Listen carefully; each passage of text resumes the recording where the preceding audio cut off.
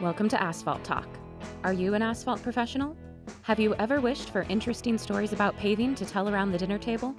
Does the thought of creating a safe and aesthetically pleasing road make you warm and fuzzy inside? Then this is the podcast for you. Each episode will tackle real industry challenges to pave a smoother way for asphalt suppliers and producers. Hello, everyone, and welcome back to Asphalt Talk. I'm your host, Dale Williams with the Missouri Asphalt Pavement Association. Today, we're sitting down with Amy Miller, the National Director of the Asphalt Pavement Alliance, to learn a little bit about the APA and how they are a resource for the asphalt industry. Amy, it's great to talk with you today, and I look forward to our discussion about the APA. But before we do that, let's spend a little time learning about yourself. So how long have you been with the APA? Well, first, let me just say, Dale, it's great to be here, and thank you very much for the invitation. I appreciate the opportunity to talk about the APA, and of course, always appreciate the opportunity to talk with you about things asphalt related. So I've been with the Asphalt Pavement Alliance for a little more than 7.5 years, unbelievably. It's really flown by. Yeah, it's pretty incredible how fast time goes. I've been doing this job almost 13 years now. It seems like I started yesterday. Well, time flies when you're having fun, right, Dale? Absolutely. So did you always want to work in the road construction industry? And specifically, how did you get into the asphalt industry? Well, the short answer is I did not. I didn't even know what the road construction industry was about. As I think about growing up and then in college, I can promise you it never crossed my mind to go work in the road construction industry. So I had no family in the road construction industry, no friends. My journey getting into the road industry starts, I guess, really back in college. So my undergraduate degree was in environmental engineering. And in college, I took a lot of course, the traditional engineering classes that we all take, but I took a lot of water and wastewater classes, air pollution, solid waste, hazardous waste, wetlands, lots of interesting stuff like that. And then when I graduated, wasn't really sure what I wanted to do. So I took the first job that was offered to me, and that was an engineering firm that worked on hydrologic modeling. So I did that for a little while and then moved into a more traditional civil role, which really helped inform which PE exam I would take, which was the civil exam. And then after getting that, I decided I would move into more of a technical sales role. And that would eventually lead me into construction materials. So after spending, I don't know, I'm 15 years in construction materials, that led me ultimately to the role here at the Asphalt Pavement Alliance. It's crazy how people end up in the asphalt industry. Most folks don't start out on that track. They sure don't. Or if they do, it's only because they typically have a family member in the industry. At least that's what we've seen. Yeah, my goal in life was to be a structural engineer, and I went to work for the DOT and took a job in the construction and materials division to get back closer to home. And here, 27 years later, I'm still doing asphalt. So just never know where you might end up. It's so true. It's so true. But it was, I don't regret it at all. And I'm sure you don't either, Dale. It's been a great place to land. It is. The people are amazing to work with. And speaking of people, who has been your most important professional mentor? Oh my goodness. I really wish I had one. I'm jealous of those people that talk about these great mentors they'd had over the course of their career. I would love to have had one. So I can't say I've had a specific mentor, but I will say I have been really blessed with encouragers along the way. And those have been both folks that are friends, family, but then coworkers as well. And I'll say I've certainly benefited from observation of people around me. You learn about situations, how to handle things. You learn the good and the bad by watching other people, whether they were a boss, a coworker. And, it's a reminder that people are always watching us, right? And it's always important that we think about that as we do our jobs, and we have opportunities to influence people in ways that we probably wouldn't have originally thought as folks watch and see how you handle things. So what do you like to do when you're not working? don't feel like I work all the time. Outside of my day job here at the APA, I do a lot of volunteer work, which feels like another job. But so I don't have a whole lot of extra time. But when I do, I really enjoy being outside, especially on the water. Because I spend so much of my day inside, I would have to tell you, the outside becomes even more relish. We love to boat. My family does. I have 3 children. My husband and I do. And we do all the boating activities. We love to ski, wakeboard, all that stuff. And living in Florida, we have lots of water around us. So honestly, anytime I can be anywhere where there's water in sight, that's certainly a plus. Okay, so what is one thing that most people in the asphalt industry don't know about you? So I think this is sort of an interesting fact.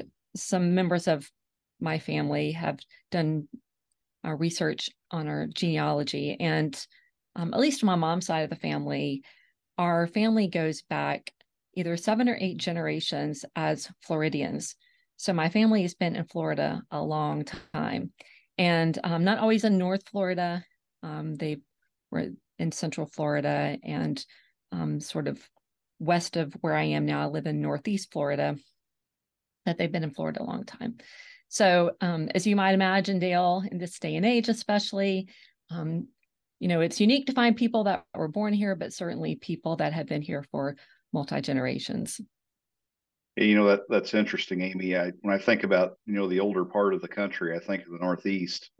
And my wife and I took the opportunity to drive down to Key West. We were at Napa earlier this year, and to see the older homes down there makes you realize Florida has a much deeper history than maybe the Midwest does, like we do here. So since the mid 1800s, yes, for sure. So eight generations. That's very impressive. It's a long time. Yeah. So let's switch gears and talk about the APA. First, I thought it might be beneficial to help the audience understand how the APA was formed and how long it's been in existence. Could you give us a little bit of a history lesson? I will do my best. I wasn't here when the APA started, and there's no APA history book, but I do run into people along the way, and I have since I've had this job, that talk about when the APA first started and how they were involved. So initially, it was a voluntary organization, and it was formed, I guess, around year 2000 or so, comprised of our current partners. And our partners at the APA consist of all the state asphalt pavement associations like MAPA, the National Asphalt Pavement Association, and the Asphalt Institute. So, the idea really is it creates a place for the 3 preeminent asphalt organizations to come together and work on things that are outward facing, and outward facing meaning working together to put our resources together, whether they're financial resources or human resources, to influence people making decisions about payments. So again, I've run into folks from the early days, and they talk about things that they worked on. They describe issues and things that the industry worked on together. Some of which are still the same, I will say. There are some things that we have always dealt with and we will continue to deal with, the competition being one of those. What is the mission of the APA? Well, we like to consider ourselves a trusted resource to people that are making decisions about pavement selection. We call them pavement type selection makers. We work to establish asphalt as a pavement of choice by really thinking through and showing the advantage of asphalt pavement in the areas of safety, of value, performance, and the environment. And if you look at our work, you will see that it's always verified. So we just don't throw anecdotal information out there. You won't see us throw out quote unquote facts that aren't verified or have some sort of listing that references where that information came from. It's really important to us because we want folks to look at us and say, whatever the industry puts out, whatever the APA puts out, we can trust that it has a verified source.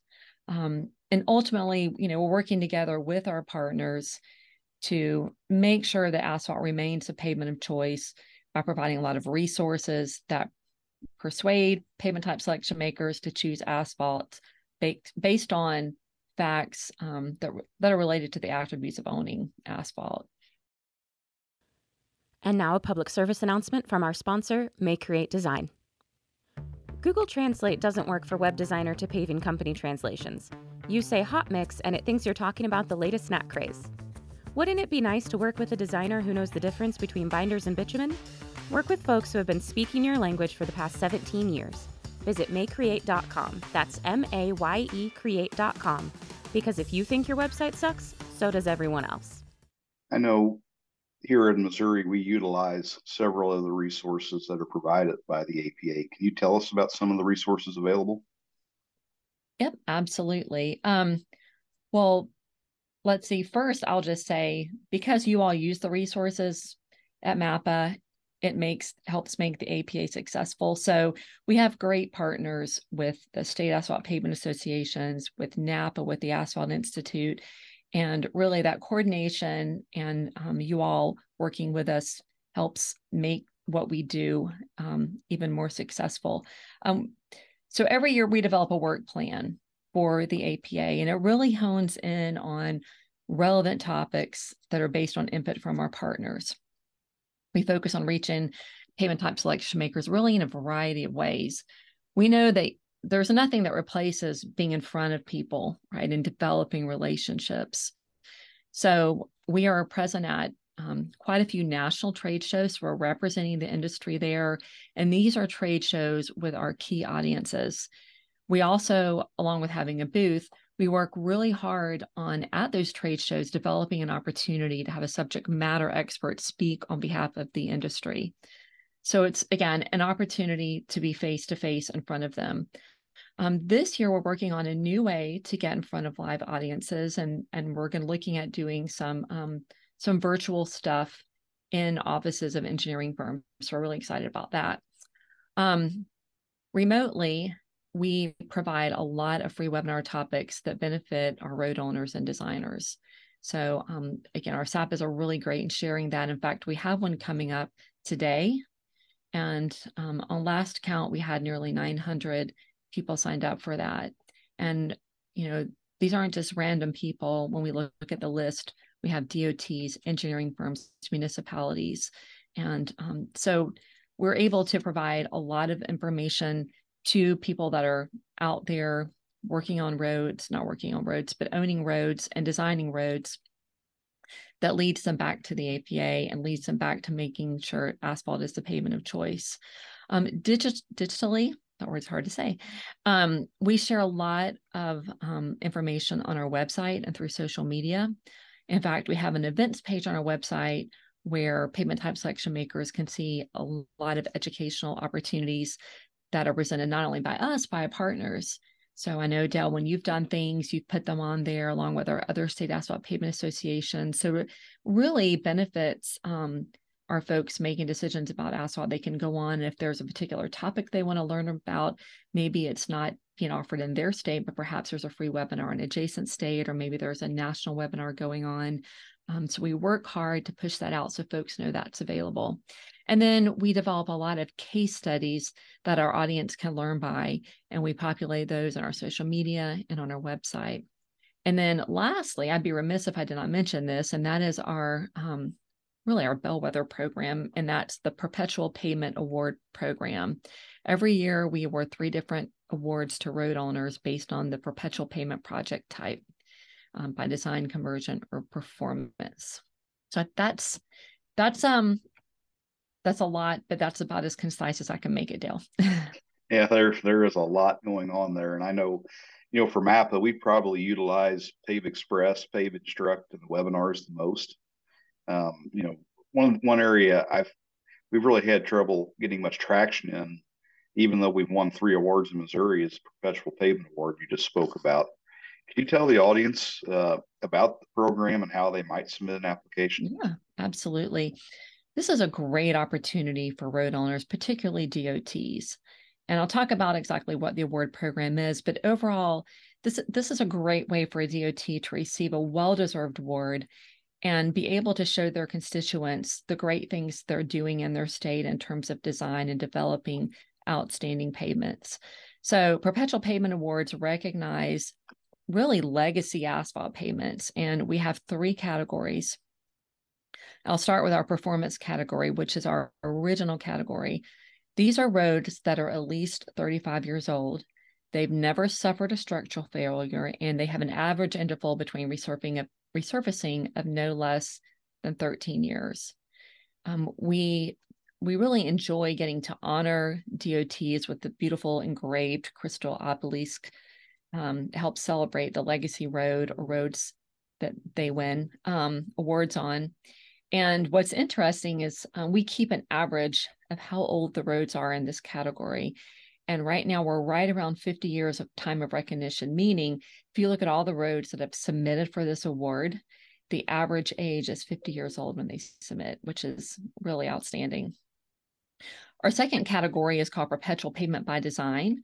So these are roads that are initially designed to serve perpetually, meaning that they have these great base layers that stay intact, and only that top layer is resurfaced, and it's really done on an as-needed basis. And this award is, and the next award are a couple years old now. And the benefit of this award is that we don't have to wait 35 years to honor that road. We can honor that road that it was designed to be perpetual, to be a long-lasting pavement from the beginning. And we're able to recognize not only the road owner, we also recognize the engineer and the contractor, because we really think it takes a good, strong team to successfully deliver these type of roads. And then our last category is perpetual pavement by conversion. And simply put, these are roads that use asphalt and are converted to be perpetual in nature. So we have a program where we began to accept awards in August. The National Center for Asphalt Technology at Auburn University reviews these projects and approves them for awarding. They have to provide documentation that they are perpetual. If, if our road owners are having difficulty doing that, we actually can help them run that through Per Road, which is a software that's used to design perpetual pavement. So we use that to check the validity of the roads. Does that explain it all, Dale? Absolutely. And I think about 3 awards that we won here in Missouri. I know one of those pavements I think was built in 1972, and there's one I know that was in the 60s. And as far as I know, those are still performing today. And that's a pretty amazing feat when you think, roads that are pushing 60 plus years in age and still performing well. And I would I'd point to our competition to show us one of their roads that still just had a surface treatment and is still in service. Absolutely performs that well. I know, Dale, every time I hear a road that was built in a year that's older than me, there's some significance to that. I'm sure you feel the same way. Yeah, I do, Amy, but I think, what are you, 29 now? Yeah, I know. There's a lot of roads, right, that are older than me. In my mind, I'm 29, Dale. I'm staying there. Me too. So what do you think is the most important part of your job as the APA director? That's a good question, and not one I've been asked before. Really, I think the most important part is working with our partners to really make sure that collectively we're making an impact. We spend a lot of time working on our plan for what we're going to do the following year based on input, not only from our audience, which are pavement type selection makers, but also from our partners, meaning folks like you, Dale, and our contractors and our Asphalt Institute partners. So at the end of the day, it's really important that we've developed a plan and that we're creating actionable items, and that we're successful in making an impact to keep asphalt the pavement of choice and to protect market share. So what do you think is the most challenging part of your job? Well, it kind of goes back to that previous question. And that's really substantiating the impact I mentioned. So for our industry, we've looked at this before. There's no really solid way to know 100% what the impact is of everything that we do. Right? We know we can look at our DOTs and we know how much asphalt they're using, but there's a whole private market out there that's, we don't necessarily know on a month-to-month basis, let's just say, or even year-to-year basis, what sort of impact we're making. So what we do is we have to use basic metrics. We look at things about that are related to the amount of people that we are able to touch. Who are those people? Are they engineering firms? Are they municipalities? How many DOTs are engaged in what we do? What sort of feedback are we getting? We look at those numbers to try to gauge really, what's resonating with our core audience. And we can see what subjects get the most attention, and that really helps us with our future planning as well. Yeah, I mean, I think that's the same. Most at least asphalt trade associations coming up with something that's tangible to show a potential member. But I think sometimes we can impact something that has a lasting legacy through time. And then if you take the reverse, right, you say to yourself, okay, so what if we disappeared and we did nothing, right? We know that would be very dangerous for us from a competitive standpoint, right? We know that is certainly not the answer. But we can see areas where we gain traction. We can see areas where we have a lot of engagement. And we can see when we offer different subject matters, when we see we have a lot of DOTs that are attracted to a certain subject, we know we've hit on something, and then we hone in on that a little bit more. Absolutely. I think the quote is, if you're not at the table, you might be on the menu. It's a good one. I think it absolutely is. Yes. What's been the most rewarding experience for you during your time with the APA? Well, Dale, you mentioned this a little earlier on in your early conversation, and that's the people, getting the opportunity to know the people in this industry. The people in the industry really represent the best, in my opinion, of what people are. And so getting the benefit of meeting people across the U.S. in different jobs and different roles has really just been a delight for me. I think that's one of the great attributes of the state. Asphalt contractors, whether I'm talking to the ones here in Missouri or the ones I meet across the country, they all seem to have the same values, and some of them I might only see once or twice a year, but we can strike up a conversation, pretty easily about what's going on. Totally agree. Yep. So on a previous podcast, I interviewed Debbie Novak, who heads up the Missouri chapter of the Women of Asphalt, and she also serves on the board of the national chapter. Mm-hmm. I know you were influential in starting the Women of Asphalt and served as the past president. Would you like to share a few thoughts about the organization and where it's headed? I would love to. So the Women of Asphalt was created in 2017, and really with the idea of supporting women in the industry and using it as an outreach to get more.